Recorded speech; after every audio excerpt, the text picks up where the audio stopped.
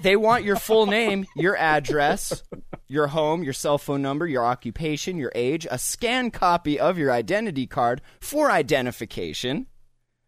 Oh, this is Facebook. This is from Robert S. Mueller, director of the FBI. Okay? Please.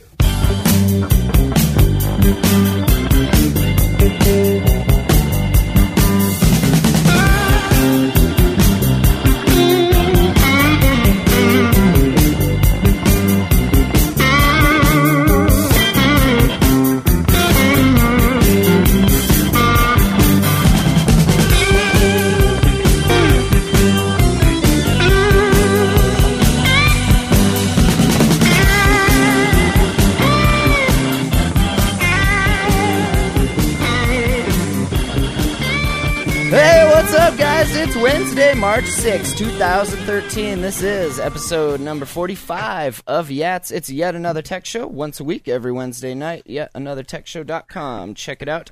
My name's Matt Lee. Joining me this evening, we got Ant Pruitt. What's up, Ant? What's going on, Mr. Lee? We got Mr. Miller. What's up, Chris? You must be in the wrong hangout. We're looking for the greats of technology still. Hold on. No, this is just, yet another tech show, so we take what we can get here. We got Larry Press. What's up, Larry? Hey, man, yet another great of technology.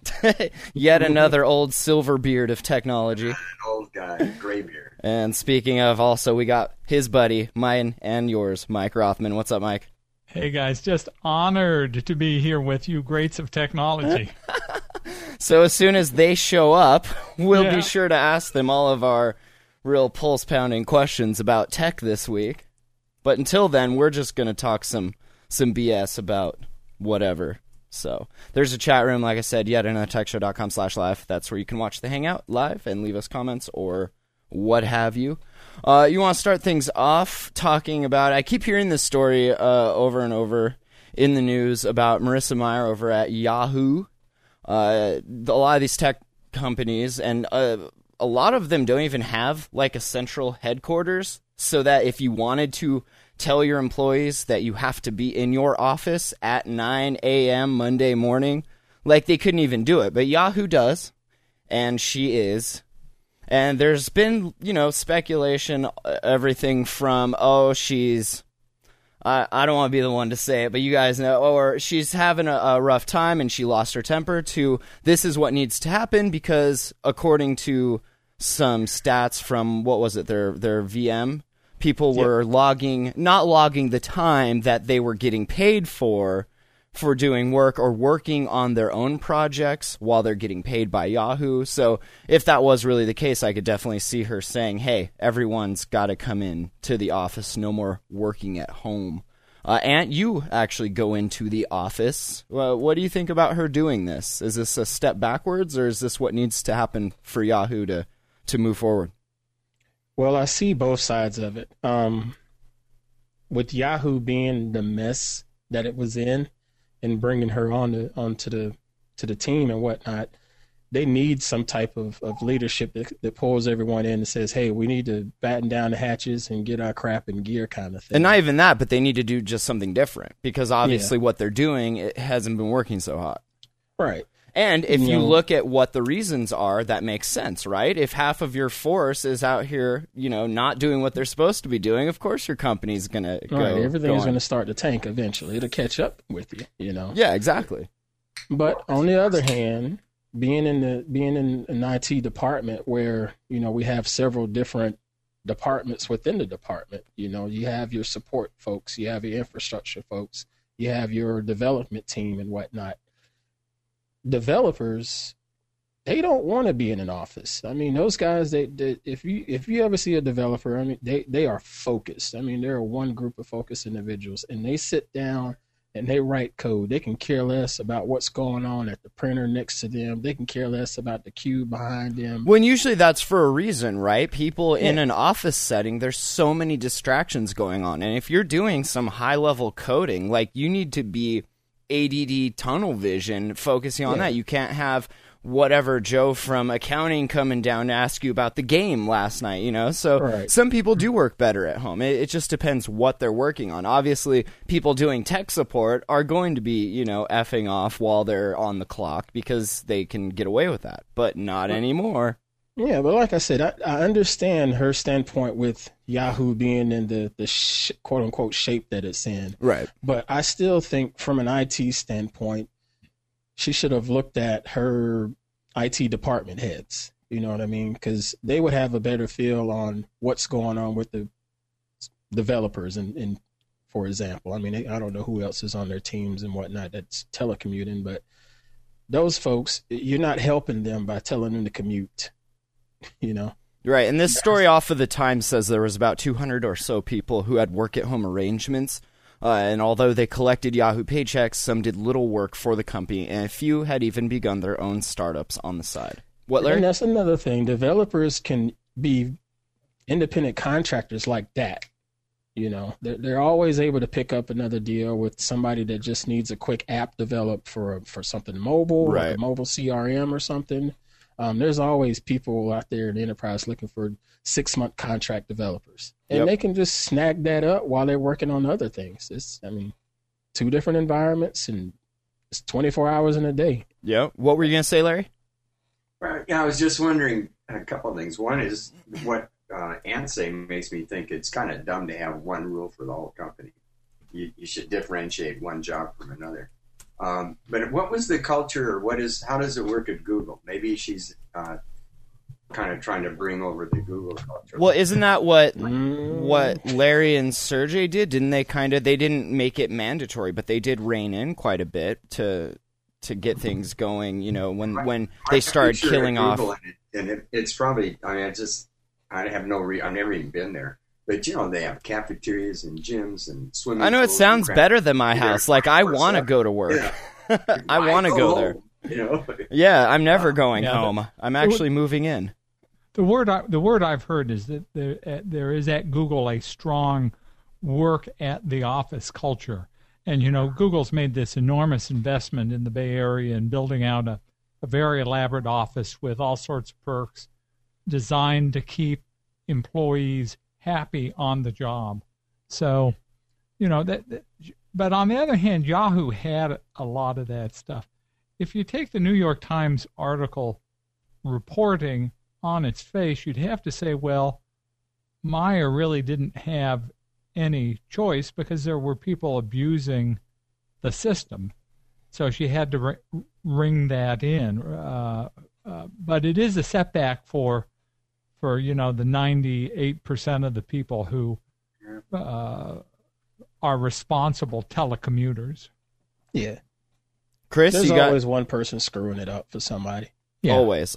You got any thoughts on this, Chris? Yeah, it's Marissa Meyer saying, in your face, literally meaning getting in my face. Come to the office is what she's saying. In my face, now.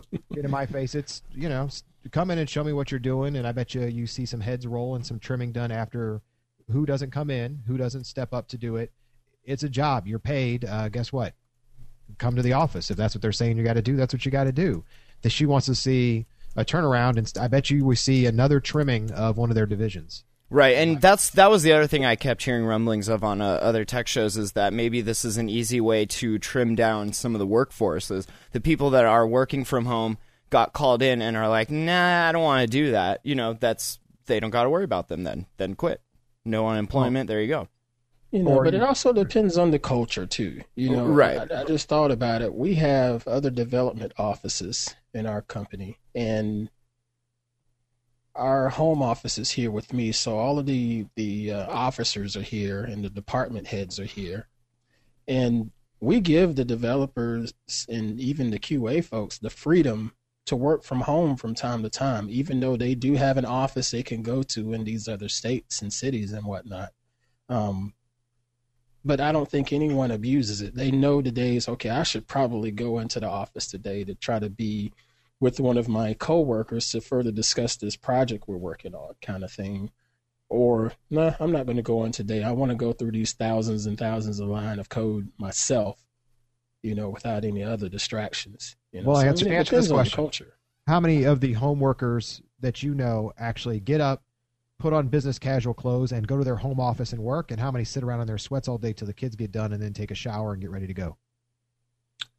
You know, that might be a good 70-30 sitting in their sweats. I was going to say 50-50. It might be a good 70-30. I mean, even when I used to work from home, if I didn't have to necessarily go to the office, I just worked in my pajamas sometimes, or just threw on sweatpants or what have you. Yeah, you know. I did the same thing. I worked tech support for an ISP here, and I did the Saturday morning shift. So I would wake up, I would forward the number to my house, I would pull up the chat, and then I would just sit there and do whatever I was doing while I was waiting for phone calls to come in. You know, dude, you're the only customer of the ISP. No. There's 30,000 of us here in the Valley. Come on, Chris. Were you wearing your business casual clothes? No, I was lucky if I was wearing clothes. No, I was in pajamas. I'd roll out of bed, literally, and then forward the number, half asleep still, and then, I cannot unsee what he just mentioned. I cannot unsee that. I can remember one Such time a beautiful sight, when I was I know. When I was doing QA, I was working on a project because I would work in the middle of the night because I felt like I got better focus working, between that 1 and 3 in the morning kind of thing after the kids were gone to bed and whatnot, and would send in my status updates and so forth. And there was one morning I decided to stay home and got online and started working on some stuff, and the project manager saw me on IM. So she hits the IM to video chat with me to go over the discussion and whatnot. And everything was going well. And then she says, "Are you in your robe?" No. And I said, "Well, yeah, I'm at home." And she just laughs. But, it wasn't a big deal. Why? Because I got my crap done when I needed to get my crap done. And that's what it comes down to at the end of the day, at the end of your long ass work day, is that did your job get done or not? And here the example seems that it is not. And so this has to happen. Yeah. You should have showed up to work wearing your robe is what you should have done. Boy, we got some folks that'll do that, but I'm not one of them. Not yet. But you put the idea in his mind, so now maybe. So, all right, I don't know. I just thought that was kind of interesting that everyone was making a big deal about it and no one's really focusing on exactly why. But good stuff. Let's talk about a little security news, a little hackety hack. Evernote, the next major company to get hit and actually tell people about it. I got the email in my messages the other day about resetting your passwords. Apparently about 50 million passwords have been changed because of the breach. Evernote has, quote, discovered and blocked suspicious activity on the Evernote network that appears to have been a coordinated attempt to access secure areas of the Evernote service. As a precaution to protect your data, we have decided to implement a password reset. The hackers access usernames, email addresses, encrypted passwords.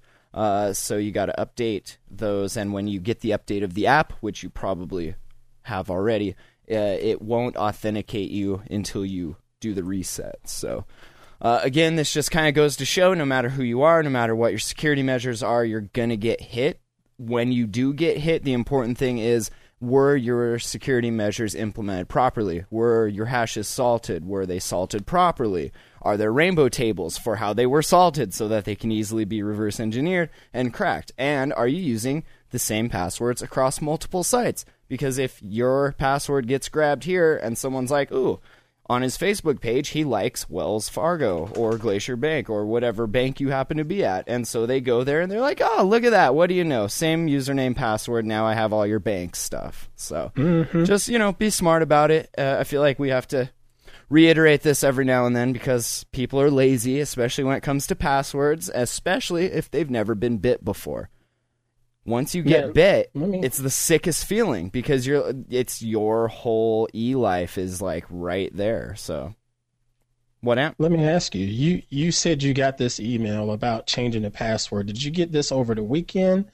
I got it, I want to say on Thursday last week. Friday. Okay, see, I got the email. I heard about the news Friday. So I'm assuming it happened late Thursday. Okay.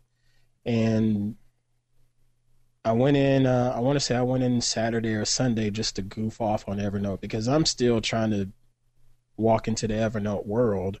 And of course, as soon as I went and logged in, it prompted me to change my password. But then earlier today, I got another email. I got an email that says, hey, we need you to go in and change your password. Did you change your password to the same password? I know. I got to ask. I'm sorry. That's a stupid question. Of course he did. Okay. Of course he did. question And is of that? course that's why they sent him another message. And change it to something else. Change it to something else. Jeez. Come on, man. Come on. No, it struck me with a little bit of surprise because the message, it looked like a legitimate message. I didn't click on any links or anything, but it looked just like their blog post where they talked about the whole security. So you're saying maybe this was a I'm wondering if they phishing got hit again. attempt. This was a targeted phishing attempt at people who had their passwords. So when you click that link, there goes your malware. Just like that. That's interesting. Let me look and let me just take a it look. could be. I mean, I got the email as well. What I do with an email like that is I never click the link. Exactly. I go to the Evernote site Right. and attempt to log on. And when I did that, sure enough, it put me through a reset your password dialogue, which I did, and that Evernote was user. the end of that. And that's the way you should always do it. If you ever get an email that says click here to update your information, like always go to the site. And I know that sounds like why, no kidding, but people don't know that. Like you gotta, No, they don't. you need They to don't. actually go to the site because you can malform URLs in emails. I mean, so many different ways. There's so many ways far, to this looks conceal. legit. I'm not going to dig any further on it, but so far it looks legit. Well, let's talk about some interesting spam spear phishing. I got one the other day. In the subject line, it's from the United States Department of Justice. In the person who sent it, his name's Robert S. Mueller. This looks completely legit. If you open it, it says Federal Bureau of Investigation, Anti-Terrorist, and Monetary Crime Division. J. Edgar Hoover Building, Washington, D.C. Gives you their customer service hours. And it says, attention. Records show that you are among one of the individuals and organizations who are yet to receive their overdue payment from overseas, which includes those of lottery gambling, contract, and inheritance. Through our fraud monitoring unit, we have also noticed that over the past, you have been transacting with some imposters and fraudsters who have been impersonating the acts or who had been impersonating the likes of Professor Saludo of the Central Bank of Nigeria, Mr. Patrick Aziza, Frank Anderson, non-officials of Oceanic Bank, just a bunch of names. And then it says, the Cybercrime Division of the FBI gathered information from the Internet Crime Complaint Center, the ICCC, formerly known as the Internet Fraud Complaint Center, the IFCC, of how some people have lost outrageous sums of money to these imposters. So we're going to advise you to stop communication with anyone not referred to you by us. We have negotiated with the Federal Ministry of Finance that your payment totaling $6.1 million be released to you via custom PIN-based ATM card with a maximum withdrawal limit of $5,000 a day, which is powered... Hallelujah, your lucky day. Right? Oh, I was man, like, man. jackpot! We have advised that this should be the only way at which you are to receive your payment because it is more guaranteed since over $5 billion was last on fake check year 2, 2008. So, if you want, you can redeem your fund by contacting the ATM Card Center via email for their requirement to proceed and procure your approval of payment, warrant, and endorsement of your ATM release order on your behalf, which will only cost you $265. Only, nothing more, and no hidden fees, as everything else has been taken care of by the federal government, including taxes, custom paper, and clearance of duty, so all you ever need to pay is $265 only. You know, but I can get 5 Gs a day. I might could swing that. I know, right? They want your full name, your address, your home, your cell phone number, your occupation, your age, a scanned copy of your identity card for identification. Oh, this is Facebook. This is from Robert S. Mueller, director of the FBI. Okay? So now you tell me your grandparents, somebody that doesn't know better, gets an email like that. What are they going to do? It's Robert Mueller. It's the FBI, man. Come on. So I just thought I'd share that with you guys. I love digging through the spam folder here. We shouldn't laugh at this, but it's, we it's should. so We serious. absolutely should. We should. Hey, Matt, please send me a copy of that. I just last week started a collection of those things. Did you really? That's a great That's idea. probably the most elaborate one I've ever heard of. Isn't it? And I mean, I read the typos like cared and care should. I mean, stuff like that, silly things. But yeah, it's amusing. But people get took for that stuff all the time. And so to finish up the Evernote thing, the problem with this is not that. Take it. You mean it's a scam? It's like crap. I just sent him my credit card. Mike's checking his email, see if he got one. Really? Yeah. Hey, man, I don't really want it for my collection. I want to credit it. I want my $5,000 million. No, but seriously, I started a collection last week. I got 3 or 4 in this. Nice. I got a few good ones I'll send you. I save up here. Cool. But so it's not like, oh no, people are going to get my shopping list or whatever. Like, what are you really using Evernote for? The important data there is the usernames and passwords, because these people know that more times than not, people use the same credentials across sites. So that's the big deal. Not the fact that, oh, my Evernote's got hacked. Like, oh no. So, how many of you guys use something like 1Password? No, I don't use any of that. You don't I use thought about using one of those services, but I don't. I use an encrypted text file for like things that I don't use every day, and then I just force myself to memorize my crazy password for stuff I do use every day. I'm a LastPass kind of guy. But see, I have different password levels. For my disposable stuff, I use stupid disposable passwords. For my important things, my keys to my kingdom, I use really complex. So I'm really only memorizing 3 or 4 really complex passwords, and then the rest are just the same couple that I don't really care if anyone gets a hold of, because it's nothing important.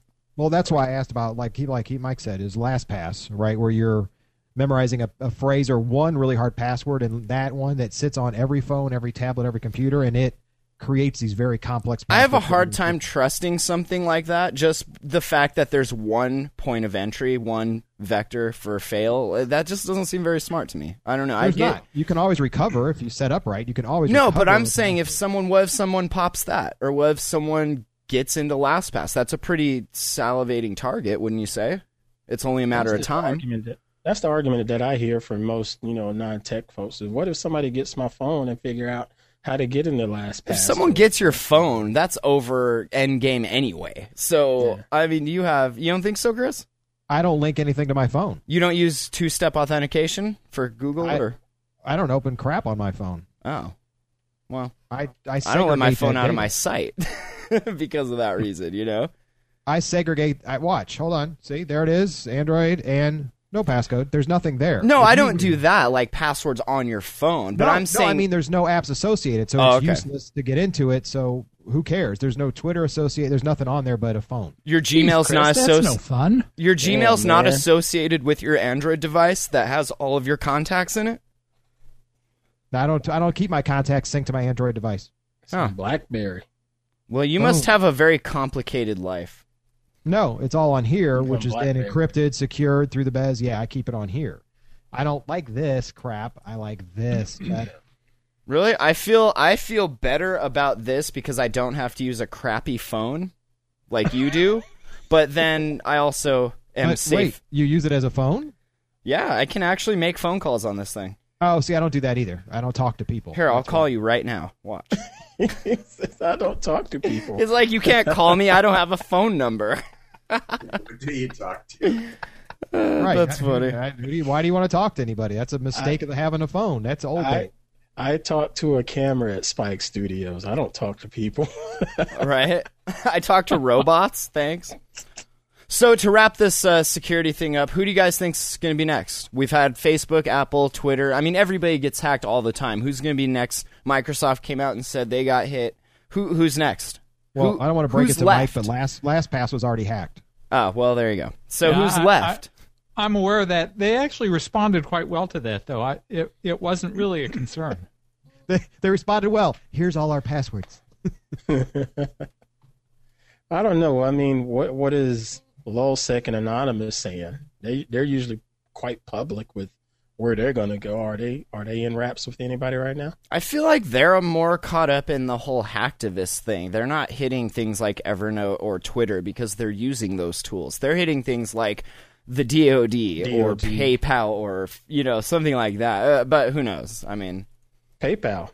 Maybe they're next. They've been...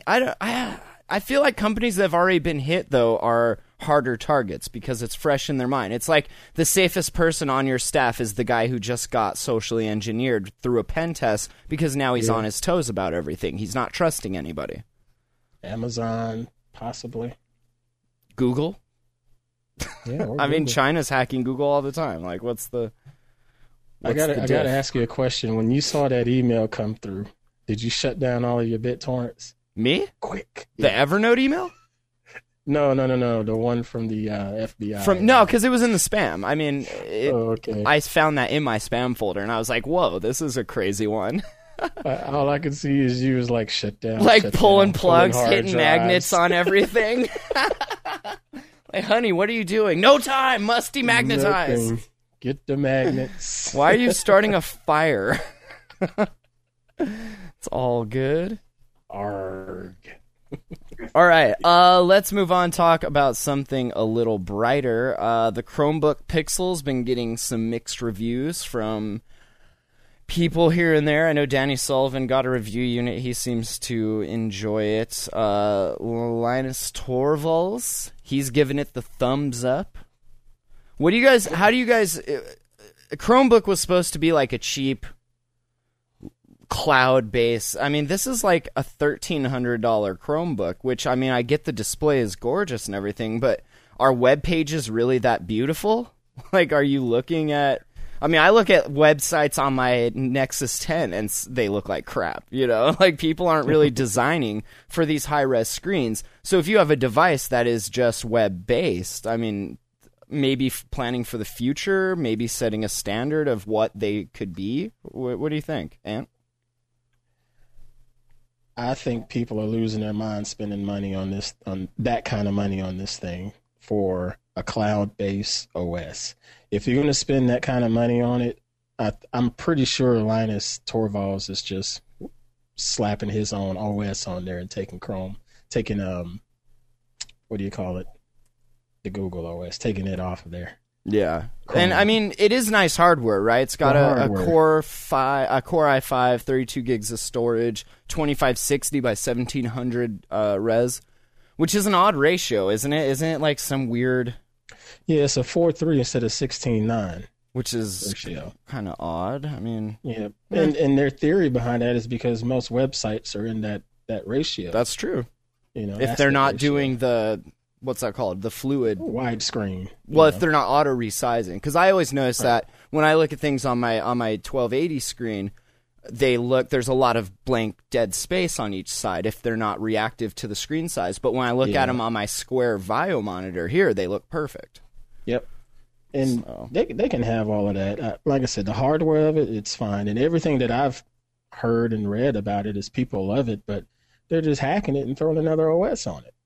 Sure. Which maybe, I mean, is this... And they're not really selling it as, like the Nexus Q was like, hack on this, develop on it, do whatever. They're not really billing this as, like, put your own OS on it. I put Android on it and call it a day, but they... The only thing that I can think of with this is Google needed to have something for their in-house developers. I'm pretty sure Sergey isn't happy walking through his campus. See all the MacBooks. MacBook Pros. Right. Even if they're running Ubuntu, you're still on MacBook hardware. Like, come on, guys. Run Ubuntu on this hardware. Right. What do you think, Chris Miller? Is this exciting at all, Pixel? No. No? Larry Press? No, I'd rather have a laptop. Not really. I already have a laptop. All right, Mike? I really like the device just as a device. I mean, give me one and I would love to play with it, and I'd probably get a lot of use out of it because I'm in the Chrome and Google environment quite a bit. But not at $1,300, please. I kind of feel that way too. Like, I would love to have one if someone gave it to me, but there's no way in hell I would pay $1,300. I would save that $1,300, rob you guys for $200 and buy Google Glass. I mean, for that cost, That like, sounds look what you're getting for that cost. Anyway, Mike, it's not good enough to be, maybe 80% of what you do is in the Google world. It's the time when the crunch is when you want to do something that's not in the Google world, and you're screwed. You have to have another machine to do Photoshop. Yeah, I don't think a Chrome-based machine is ever going to be my 100% solution. And I'm kind of a big desktop kind of guy anyway. I really like my desktop, and I spend a lot of time with it running stuff that wouldn't run well on a low-powered. Oh wow! Laptop. So you're a desktop guy too? I thought I was the only one left. No, it's the two of us, bro. Hey, I got an AMD running XP that we record all these podcasts on. So and it's also my torrent box. So I'm right there with you. Very cool. But yeah, like you couldn't. I mean, you could be part of a podcast and live on a Chromebook. You couldn't be the recorder. Like I couldn't run Cool Edit Pro on a Chromebook. You couldn't. But do you guys think that they've heard that so much that like, oh, you can't do Photoshop, you can't do video? Do you think that stuff's coming? I mean, we already have somewhat close cloud-based offerings that replicate those functionality, but it's not there. It's not Photoshop. It's Why not would they Vegas put a Core Video. i7 in one of these? Exactly. I mean, possibilities, right? Could you imagine doing? I mean, YouTube's getting there for web-based video editing, but it's not Vegas Video. It's not After Effects or whatever, Not Premiere. happening, You know, too. it's not there yet, but it's only a matter of time. Maybe they're building for the future, like they like to do. So, all right, nobody think cares. about it In like the that. future, I'll get one. Nobody cares about the Pixel. What about Google and their maybe a music subscription service? We kind of mentioned this. I forget if it was on Attack of the Androids or this show, but they already have, Google Music, which is your music and what you buy from the store. What if they offer a streaming service like Spotify or Pandora or something?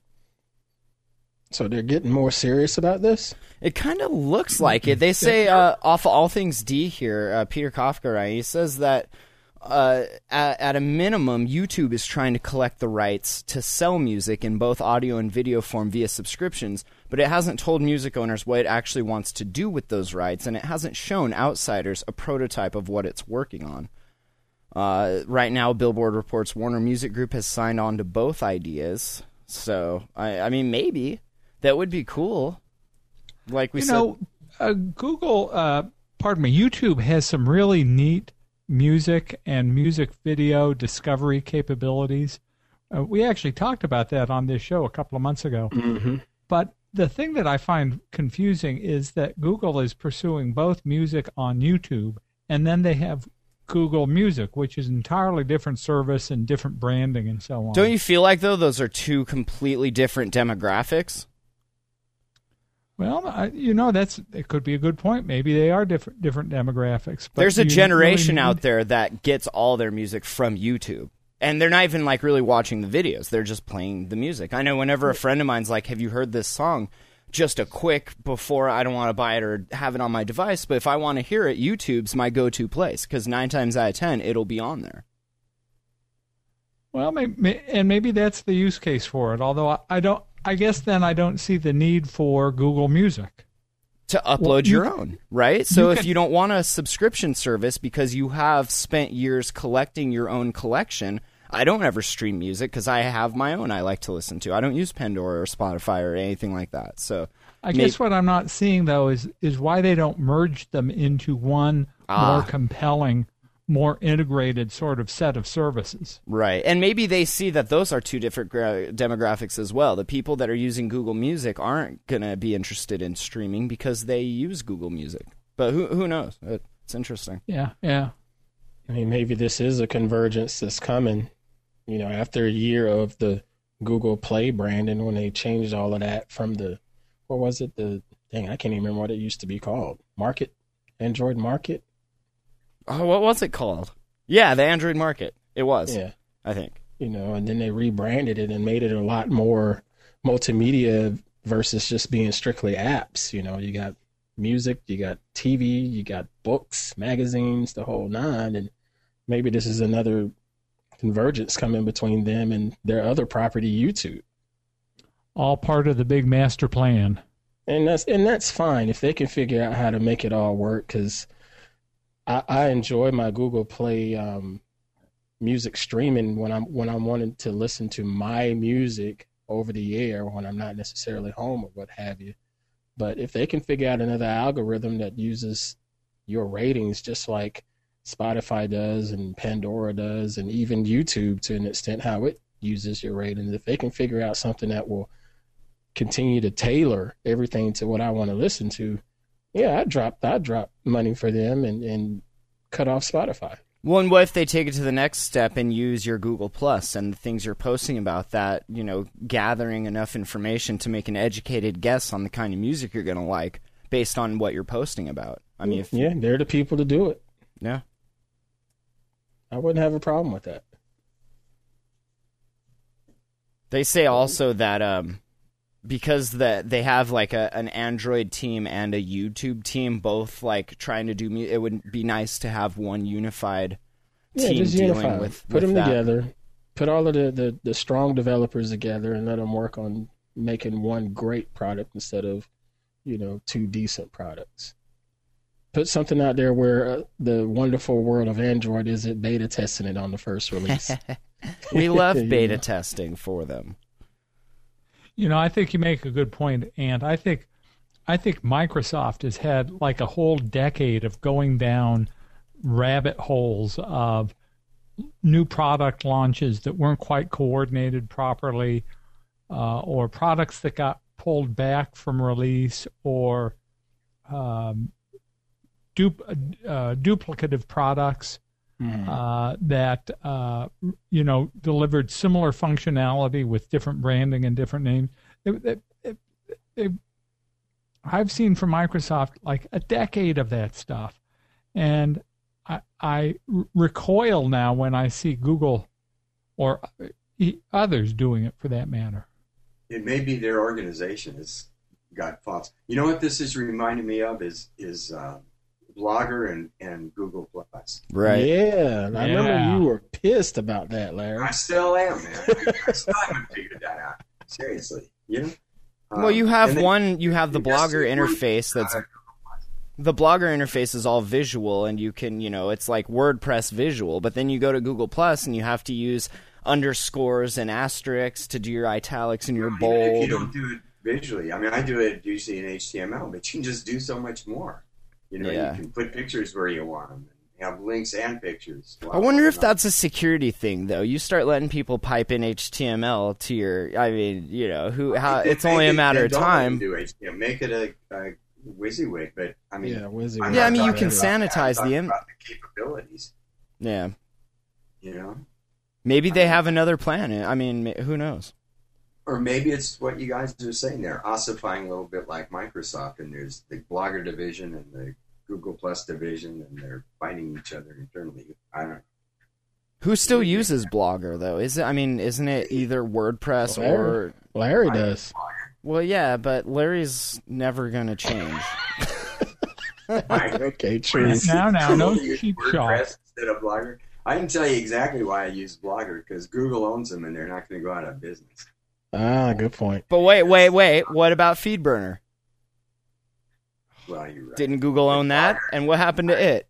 It's still there. Is it? How well does it work? Awesome. I don't have any problems out of it all, and I have about 30 feeds through it. Okay. They haven't died out yet? I thought they were dying. You dropped things. So what was the deal they dropped?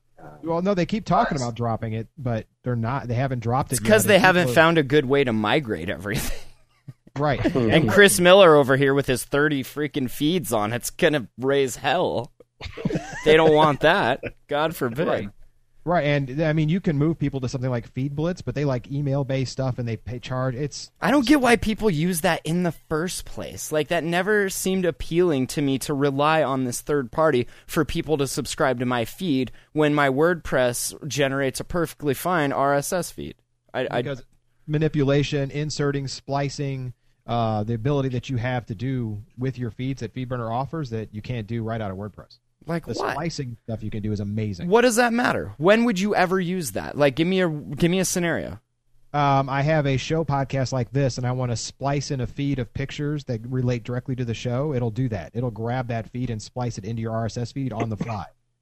Why would you want that in your RSS feed? I don't know. I don't understand. Are people watching their screens while they're driving, listening to podcasts? Like, I don't get. I'm saying in terms of the feed in general. Go ahead, Ant. There's still people that looks at RSS feeds from a desktop computer. No, that's how I do it. I use Feedly. I live in Feedly. I love those guys. Thumbs up to Feedly. Not a sponsor, but no, they're not. Now I'm stuck in my old ways, I guess. Feedly's on the iPad. They're in the Chrome browser. They're on the iPad. They hook into your Google Reader, or you can do your own. It's a magazine interface, but it uses your feeds. It manages. There's things like that people use to consume so much data. And then with a simple swipe on my screens, I can navigate through 100 feeds in a day, easy. I'm sorry, I'm still looking at the Roku 3. I've been ignoring everybody for 5 minutes as I look at the new Roku. What's with the new Roku? What's Roku got? The new 3 comes out next week. Holy. Well, why don't you tell us about it, Chris Miller? Well, my gosh, the two major improvements are the UI, which will get rid of that long, scrolling, sucky interface and move into a tiled interface, which is nice and easy to navigate. More processor power, and the kicker, they will now have remote headphones, so you can silence and mute the TV and stream it right to the headphones and not disrupt the rest of the room, which will totally change that. They're going to add some more capabilities, but the tiled interface and the remote headphones are the two biggest things, plus the bigger processor. I was going to ask, what kind of chip's in it? I don't know if the chip type was in this, what I was reading before, but I can tell you this, it's still $100 and under, which beats everything. Wow. That's good. Is it way faster than the other one? Yeah. I've got 2 or 3 of the current ones. I've got the 2XS, was their top of the line. The Roku 3 will come in and replace it. They'll have cheaper models up to the top model. And I don't know if they list the type of processor yet. And it has more robust Wi-Fi besides the faster processor. So I love the Roku, and I'm sorry, I've been reading about that for the past 5 minutes. I apologize. So rude. I want one. Let me help you out by clicking the button that says Sirius Performance and see if it tells you. It uses less power than a nightlight, so we know that, but... Memory and chip. Memory and chip. I don't see the... I'll look while we're talking, but I don't see it listed yet with the processor. Have you physically got one there? I mean, does it seem way faster? The 3, I don't have the 3 in hand yet because I'm waiting on my review. But the plug-in jack that goes into the remote control for the headphones is going to be an interesting way to change. Imagine, and I think Walt Mossberg brought it up. Imagine dorms and schools and stuff that have these. No more noise, no more interference, no more TV. You'll be able to watch your shows in peace, stream your content, and carry it wherever you go. That's a huge bonus over other streamers. You go to a hotel, slick. Right? If you get an internet at a hotel, you can plug that in and stream your content. Right there. That's pretty slick. I'm sorry, I digress. It doesn't matter to a guy that lives in Chateau Ghetto by himself, but I could see where some people would enjoy that. We'll go with that. Cord cutting. But the new tiled interface will make it seem a lot nicer to navigate and play around with than it was before. I'll give them that. Does it show you what the remote looks like? Because I've heard a lot of the remote's fussing about the other remote. If you go to the main screen of Roku.com and then click right there, the whole front banner is the new Roku 3, and click behind the scenes, you'll see it. Because everybody says, nobody's really topping the Apple TV remote. Now, here's a kicker I didn't know. Previously, they had their app that was on your devices, including Android, was kind of sucky. Now they've updated their app as well with direct channel hooks and things like that. So that's also a bonus. They gave it the Jelly Bean Flash. Yep. Nice.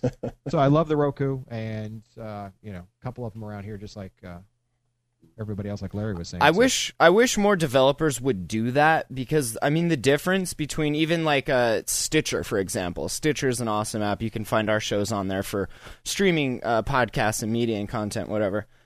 Before it was just like slow and not very good, but then once they upgraded it to actually be native Jelly Bean code, like it runs.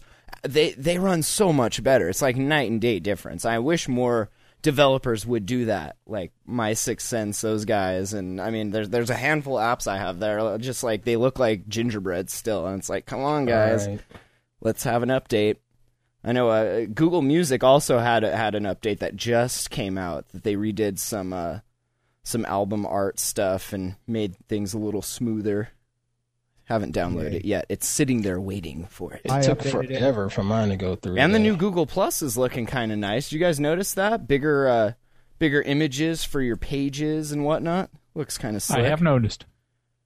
Looks very slick. It's kind of doing the... I always liked the design of Google Plus. Yeah. It's visually appealing in ways that Facebook is visually sort of repellent. Even though it's trying to do the same thing, right? With the cover page. I mean, it's the same idea. Google's implemented it cleaner, I think, because they learn from Facebook's mistakes. Yeah. I have I got the update today, but I got the Pruitt update. I just get Ant's face in really big color all day now in my stream. That's awesome. Beautiful. So the Google Music update also adds instant mixes that will now continue playing past 25 songs. I always thought that was a glitch. Like, I had too many songs in my instant playlist and it would just die. I was like, what the hell? So they fixed that. You can now shuffle an album, artist, or playlist. New default album art, previous button added to the widget, pinning progress now shown on album and playlist pages, and a fix for the Galaxy S3 freezing issue. So good on you. That instant mix thing, that is a really neat feature because it lets me come across songs I haven't listened to in a while that's in my collection. You know what I mean? You know, if I'm sitting here listening to some smooth tones of... And I also like that when crappy music comes up, I can just blame it on Google. Like, Google, come on, Google, what are you thinking? Terrible taste. I do like the first comment here on the Google Play Music in the store. It says, Android is all about UI. Please? Android is meant to be beautiful. This is anything but. Could you consider doing a much better job on the UI? Thanks. Hey, Google, your UI for Play Music, not so hot. Could you maybe do a better job on that? Signed, sincerely yours. Since you're on the Android tip, did you see the story today about the ASOP browsers on Android? No, I did not. No. Yes. If you're using the AOSP browser, you may want to stop immediately. That's on Roots Wiki. They highlighted how easy it is now. It doesn't happen in Chrome, but only in the built-in browser, a major security hole. It stores all your passwords, apparently in plain text, of sites that you visit and use, using the stock Android browser. So you may want to make a switch to something like Chrome, because otherwise you share your password with the world. Well, and if you're on Jelly Bean, or did it start with ICS that Chrome replaced browser, or was it Jelly Bean? I think Jelly Bean. Jelly Bean. Okay, so if you're on Jelly Bean, you're okay. But it's in if you're curious about it, what is it? /data com.android.browser/databases/webview.db. If you open that in like SQLite or something, you'll be able to see all of your passwords in plain text. Just search for the table name password. That's convenient. Wow, yeah, guys. Here it is. They actually show it. Yeah, when you save your password, they actually show it, the host name, the username, and the password there in plain view inside of it. Beautiful. Wow. That could be a problem. Switch to Chrome. Yeah. And you know what? Honestly, is Google going to fix this? Because they're moving everyone to Chrome, right? So this isn't going to get fixed, except they said here, the AOKP group, who does, custom ROMs and stuff, they're already hard at work implementing a fix for their fork of the AOSP browser package. But that's not that's only if you're using that specific ROM. So if you're stock default, Droid X browser, be careful. And granted, somebody has to, be able to remotely access your phone or physically have it in their hands to do that? Or could you maybe script up malware on a web page, send someone to it, and extract that from their phone? I think any of those are possible at this point. Yeah. Well, be careful, guys. No one's getting my data. No one. No one. I have no data that I care about, so you can have it all anyway. Considering how many times I flash my phone and tablet in a week. I know, no right? one's getting anything. I'm not even getting anything. I mean, come on. All right, well, before we wrap this up, Larry, you want to tell us about the plummeting cost of gene sequencing? This is kind of interesting. Yes. Yeah, just why don't you put up that graph that was in the show notes? I will. show it to the people? I will. Well, he brings it up. I love Larry's topics and posts. I love these things. Oh, hey, thank you. Yeah, I don't know squat about all your games and stuff. But yeah, there it is. There it was. If I can do gene sequencing on my Roku, I'm in. Yeah, really. Hey, that's the Roku form, my man. No, but it's true. You know, that gene sequencing that came out of an article in IEEE Spectrum, I guess, or one of the IEEE publications. And there's these contests going on, an X Prize like contest, to see who can get gene sequence down to $1,000 a pop. And so they featured one company, but they talk about 4 or 5 different companies that are working on this. And if you look at that graph, it's going to be, it's going to be $1,000. That $1,000 will be hit pretty quickly. And I'm no doctor, but everybody you listen to says that's going to change the way medicine works. Well, you go from, instead of doing broad diagnoses based on, previous ailments and people getting sick and what happened with them, you go to a more personalized That's the dream. medicine, You'll get right? the therapy that works for you, as opposed to just a generic therapy that works for 82% of the people. Right, exactly. Tailored to you specifically. Yeah. Now, my guess is that that'll take, it's like many technologies. This is a trite saying, but it's true. The guys that are doing it think, well, this is going to happen really fast. And they underestimate the time it's going to take to really be happening. But then, it takes longer. But in fact, they also underestimate the profound nature of the change. Right. And, my little grandson may live to be 1,000. Well, and not just the personalized medicine. This has a lot more to do with preventative also. If they know you are going to be susceptible to a certain thing, you can change your diet. I mean, there's things you can do decades before that happens to, help the outcome of whatever disease you might be heading towards. And I think once you get let's say $1,000, I don't know how much a CAT scan costs or something, but I mean, this is by today's medicine standards. I think we'll all have our genome sequenced, and then you'll have enough data to do big data things and start to learn what the correlations are and stuff. So I would think that it's going to make a big difference. Do you guys know Ray Kurzweil, the guy that he's now? Matt loves him. Yeah. Well, Me and my techno-optimist buddy Kevin on Simulant.com talk about that stuff. But I mean, have you talked? I've met him a few times, and I think he wrote a book about this. You know what? He really thinks he's going to achieve immortality. Yeah, he's taking enough supplements and everything, and I forget what Kevin said. It was something on the level of like 100 or 200 things a day. He works 1 day a week in his doctor's office and is getting IVs the whole time. He works for Google now. Yeah, but he thinks that knowledge is growing fast enough, and genome sequencing, I guarantee his has been sequenced. But it doesn't do until you get a ton of people sequenced, and you can start looking for correlations. I don't think it has as big a payoff as it will. Not yet, right? But his idea is to make his body last long enough to where he can live forever in uploading his mind to a something, a mechanical. You don't even have to go. I think he figures that we're going to learn to do spare parts and to fix things that are broken, and that, right? Keep the real thing going, man. But if not, he hopes that he can just merge his consciousness with a computer and live on that way if the body fails. HR, I mean, what the hell? Yeah.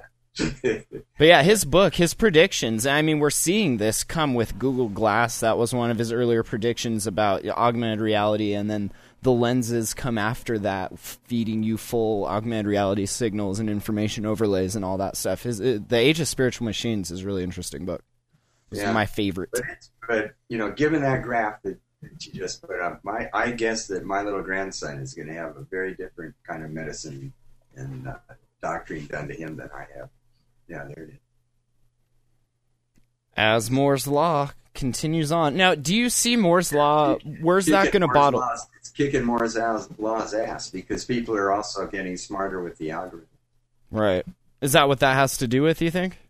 I would think. Because there's a huge drop there where it leaves Moore's Law and just dips. Is that Yeah. because we can do more with the same amount of cycles? I think we got the same. We get more cycles, but we have more clever algorithms To utilize those cycles. There's also more clever chemistry, and there must be some. I don't know anything about this stuff. So I just blog about it. I really don't know anything about it. Also, in terms of the techniques that they're using at a chemistry level or something. But whatever is happening, it's dropping. I mean, the first human genome was sequenced how long ago? 89? Or am I way off? It says in that article, but it cost I don't know how many $1 billion or something. And now it's like it's going to be kind of a thing that it'll be done for all of us. So the Human Genome Project, 1990 is when it began, October 1990, and a working draft was announced in 2000, and it was completed in 2003. Oh, yeah. So 13 years. Under Clinton, right? 13 years. During Clinton's regime, whatever you want to call it. Regime. Yeah. Awesome. The people that do this say that it's going to, like you said, lead to personalized medicine and personalized therapies and personalized diagnosis. And that's taking the techno-optimist side of it. And if you check out, like I said, Simulant.com, this is what the site's all about. Just life extension, science, technology, just being optimistic about the technology. There's Kurzweil right there. Yeah, just saw it go by. So with all this talk about, hacking and evil stuff, it's nice to see something good that's happening in the world. That's right. That is good, Larry. Here. Cheers, Larry. Cheers.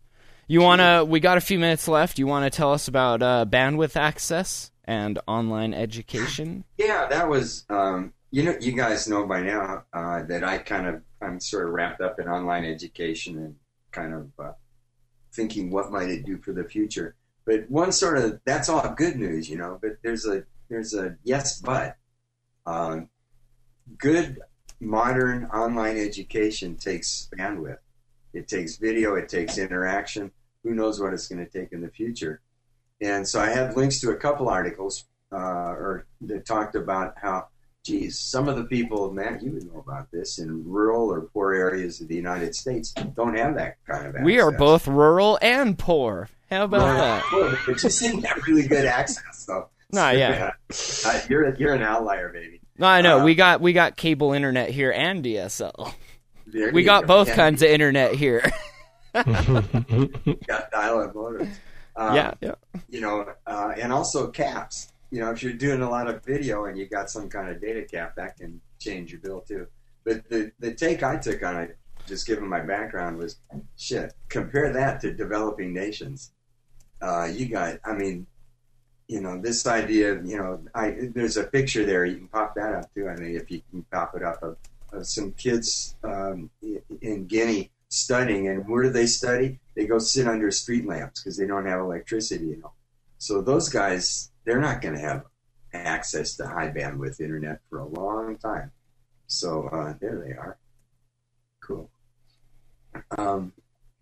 Developing, you can't compare to a place like the United States, even rural Montana, to the developing world. It's just the absolute gap is huge. So that was the other one. The first one was optimistic. I just thought I'd throw in a pessimistic one to keep us in. Way to keep the yin and the out. yang balance, the enlightenment and the resistance. I don't want you guys getting too cocky. Think you'll live forever? This will knock you down a peg. Really, but you'll be dumb as shit because you won't be able to take classes. That's awesome. I did a Google Plus or some kind of a post about the developing nation thing, and where was I going with that? I made the following observation though, like the absolute gap, the digital divide between people like us and people in developing nations, it's growing like crazy. I mean, you hear all this progress, they're getting cell phones in Africa, but they're not getting gigabit internet anywhere. So Did you hear? Growing. Well, huh? Who was the ISP? Was it Comcast? I forget who it was, but one of the ISPs said, we polled our users and nobody wants gigabit broadband. Yeah, there you go, Comcast. I forget who said it. I'll have to find that. Yeah. Who needs more than 64K of memory, eh? Yeah.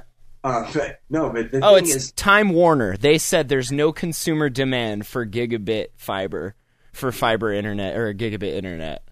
No. That's amazing. Uh, They were talking at the Morgan Stanley Tech Conference, and their chief financial officer, Irene Esteves, seemed dismissive of the impact Google Fiber is having on consumers, and they said, quote, we're in the business of delivering what consumers want. Really, Time Warner, are you? And to stay a little ahead of what we think they will want. We just don't... Nobody's signed up for their gigabit service yet. We just don't see the need of delivering that to consumers. That's fine. We're already delivering one. God, that's so amazing. But anyway, I'm a former let me just customer. tell you what. Contrast that, like in the digital divide is growing like crazy. On the other hand, if you look at medical and lifespan data and medical outcome data over the last 30, 40 years, the developing nations have gone from way behind. They're catching up. The gap is closing. So why are we able to deliver healthcare that way? And we can't deliver bandwidth that way. Because good of point. the monopolies. I think that it's because governments, I hate to sound, I don't know if any of you guys are libertarians or any of this shit, but governments get involved in healthcare, and I think that's the way you get it done. That's the way Canada's getting it done, and I hear it doesn't work out all that great. Well, I can tell you, have you talked to a lot of Canadians about that? Yeah, I actually did. My friend, I'm not trying to go to listen. Canada. What I'm talking more is like lifespan in rural parts of Africa and whatnot, has kind of gone from 40 years to 65, 70 years over the last 30 or 40 years. There's been across the world that gap, that lifespan gap between poor people and rich people has really shrunk. And why doesn't the bandwidth? I don't even want to open the can of worms, but what's the difference between delivering healthcare and delivering bandwidth? Bits or bits. Bits or bits. It's greed, right? Isn't that what it is? It's not considered a necessity, so it's still considered. I don't know what it's considered. A toy, I guess. I don't know. Yeah, I mean, governments don't get involved in, like you say, the incumbent ISPs and phone companies are really powerful. But somehow we have found a way to really increase the medical service that we give to the poor people of the world. And maybe we'll find a way to do that with connectivity, too. Yeah, or maybe we'll just grind them all up and feed them to the starving people. Who knows? There you go. Go for it, man. To be optimistic about it. That little flame came up in the Google Plus discussion. But no, I got no answers. It always does. But anyhow, that's yet one more optimistic thing. We'll close on an optimistic note. The mortality gap has really closed over the last 40 years. We've gotten really good at keeping your miserable life along for as long as possible, whether you want it or You may not. be hungry, but you're not dead. That's right. You're miserable. You're depressed. Yeah. So speaking of ending on a high note, that's gonna do it Okay. for Yats. Everyone, yet another TechShow.com. Thanks for listening. Aunt Pruitt, tell us where you're at. Twitter is I have no life. That's on the lower third. It is not spelled wrong. A new domain.com, Dell Tech Page 1, and on my personal blog, antpruitt.com. Plenty of mindless stuff there. And then every Thursday, come look at the smartphone photographers community here on Google Plus, and Point and shoot. come join in. That's how they spell it in the Urban Dictionary, Larry. I'll show you the Urban Dictionary after the show. It's really neat. That's a show all in itself right there. And I'll just mention Hackers Dictionary. Remember that? Eric Raymond's deal. the what? The Hackers Dictionary. I don't remember that. Before my I time. remember the hacker. It lived on the net, and then what's his name? Eric Raymond became the official kind of gatekeeper of it. Hackers Dictionary. There's got to be man. a book. There's got to be a book in Google Google that Play. up and check Find it me a out. PDF of that, Ant. I want to see it. Yeah, you You're guys going should back really to check that out. the 80s, I think, Larry. Huh? You're going back to the 1980s. Oh, I don't know what. Oh, I'm going back to the UCP days. Things I as don't- old as I am. Nice. I can't even calculate where I'm going back to, but no, you guys will get a kick out of that stuff. I always thought that they should use things out of that as a programmer's aptitude test. If you read those things and you think they're funny, you're going to be a good programmer. Nice. Yeah, so check it out. And I'll just say for Larry, you can find him on Google Plus and his blog, which we have links to in our show notes and on the site, yetanothertechshow.com. Mike Rothman, where are you at these days? You can find me tweeting at That Works For Me and writing on Dell's Tech Page 1 and always on Google Plus. Very cool. And Chris Miller, of course, Mr. Spike Studios himself. Spike Studio for all the shows, to watch those, and at I Do Notes on any network you can imagine, including all the food porn pictures we've been doing lately. Ooh. For the Smartphone Photographers Hangout. I'm sorry, point and shoot for the Hangout itself, but Smartphone Photographers Community. So, I was going to participate in that, but I figured I couldn't get the lighting right on my bag of ramen, so I said forget it. Yeah, that would take some serious skill, man. It's like plastic and it reflects the light. It's just a nightmare, you know. I'm glad that's not my job. Perfect. All right. And you can find me on anewdomain.net, Tech Page 1, thejamhole.com/music if you want to check out some free music. And Larry, is there anything you want to plug? I totally ran over you. Please. No, it's just Larry Press on Google Plus. That's got links to everything else I ever do. There you go. Yetanothertechshow.com. Leave us a message, 406-204-4687. We listen to those, of course. You can email us on the site, subscribe in iTunes, give us a review. We appreciate that. And like Ant said, we'll see you tomorrow evening for the Smartphone Photographer Hangout. And then we'll see you next week for this all over again. All over again. Assuming none of us get hacked. Thanks for listening. Catch you guys later. Thanks, everyone. Bye, everyone.